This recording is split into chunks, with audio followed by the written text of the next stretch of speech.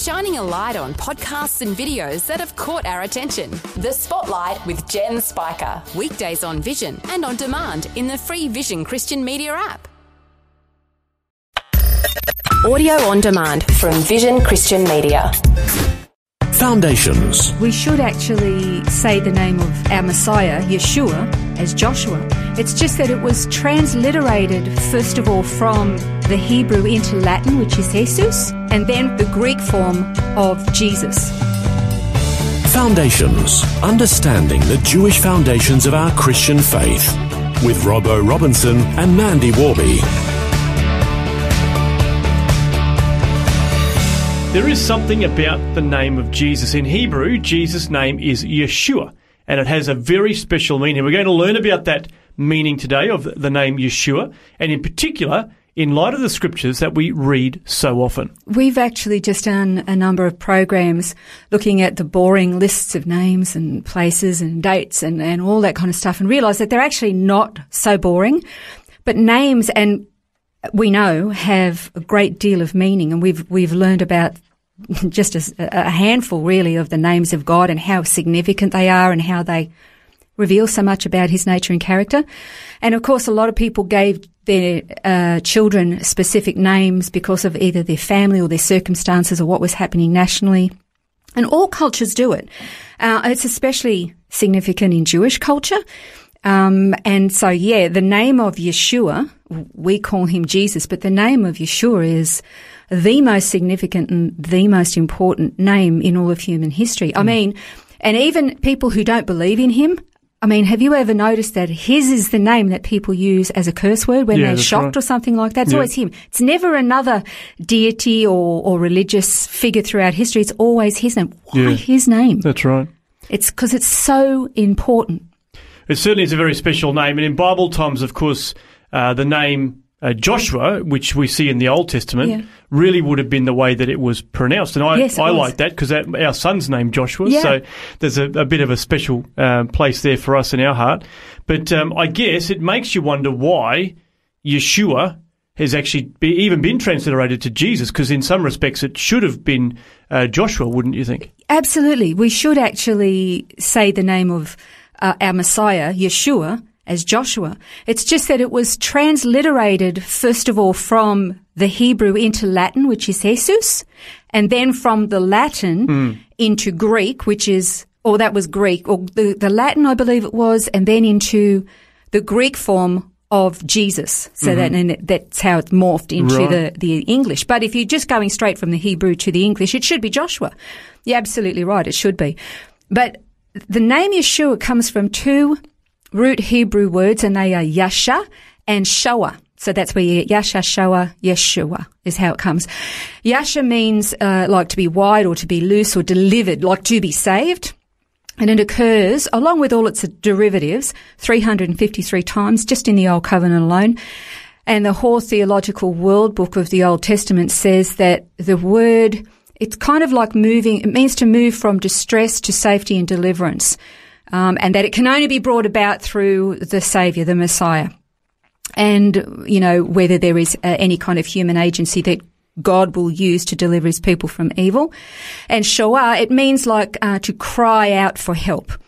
And more than half of the times that it's used, this verb is in a personal singular description, like somebody is crying out. And you usually see it used in the Psalms. So you put them together and it actually means Yah is salvation, or God. Yah is another name for God. So it means that God is salvation, basically. That's very cool. And so when Gabriel visited Joseph in a dream, because, remember, Joseph was quite concerned. He thought Mary had been unfaithful to him and he was going to divorce her quietly. But Gabriel said to him that she was going to bear a son and that you shall call his name Jesus, for he is going to save his people from their sins. So, Jesus in the English transliteration of the Hebrew word Yeshua, and it just means God is salvation, which is amazing.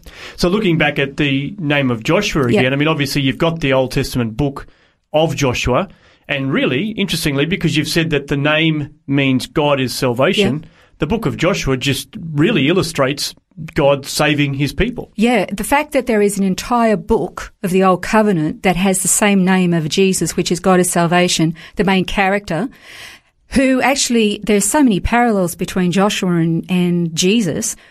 Like you look at it, it is a book of salvation and deliverance by God of his people. So you think if there were ever going to be a book that in the Old Covenant that you could study, it would be the one that has the name of Jesus that is the name of it. Exactly. It's amazing. But there's a very curious thing that if you were to take a lot of the verses throughout the Bible that use the word salvation and replace the word salvation with Yeshua, because the word's basically, that's what it means. Yeshua means salvation. You read those scriptures and you kind of, like they jump out at you even more, like they're even more significant. So there's quite a few examples that we could give, and we'll run through some of those over the next couple of minutes. The first one is Exodus 15, verse 2. The Lord is my strength and song, and he's become my Yeshua. This is my God, and I'll praise him, my Father's God, and I'll extol him. Isn't that awesome? That's amazing. So Psalm 27, verse 1 also says, the Lord is my light and my Yeshua. Whom shall I fear? The Lord is the defense of my life. Whom shall I dread? It's amazing, isn't it? Doesn't it change the way you read it? Psalm 62, 1-2 says, my soul waits in silence for God only. From him is my Yeshua. He only is my rock and my Yeshua, my stronghold. I shall not be greatly shaken. Wow. Psalm 67, 1-2 says, God be gracious to us and bless us and cause his face to shine upon us, that your way may be known on the earth, your Yeshua among all nations. Wow, that's amazing. Isn't it? How about this one? Another one from the Psalms. Psalm 78, verses 21 and 22 says, the Lord heard and was full of wrath, and a fire was kindled against Jacob, and anger also mounted against Israel, because they didn't believe in God and didn't trust in his Yeshua. Isn't that amazing? That is. When you consider that nationally they rejected him? Yeah, that's right. Yeah, puts it in a whole new context. It does. Psalm 98 verse 2 is another one that says, the Lord has made known his Yeshua. He has revealed his righteousness in the sight of the nations. Isn't that amazing? Yeah, it's awesome. Isn't it? What about this one? This was, in John 7 where Jesus said that he was the living water. Keep that context in your mind. And I want to read to you Isaiah 12, 3-4. And it says, therefore you'll joyously draw water from the springs of Yeshua. And in that day you'll say, give thanks to the Lord, call on his name, make known his deeds among the peoples, and make them remember that his name is exalted. Isn't that beautiful? That's amazing. It's beautiful. And this is why his name is so important, because in John 1:21, Gabriel, he informed Jesus' stepfather Joseph, we said before, to call the baby that Mary's carrying Jesus or Yeshua, and it means salvation, because there's no other name in all of human history that has the power to give salvation. His name actually tells who he is and what he was going to do. He alone has that power. He's the only one with the right and the responsibility, and he's the only one who actually paid for that privilege to do that. Yeah, that's so true.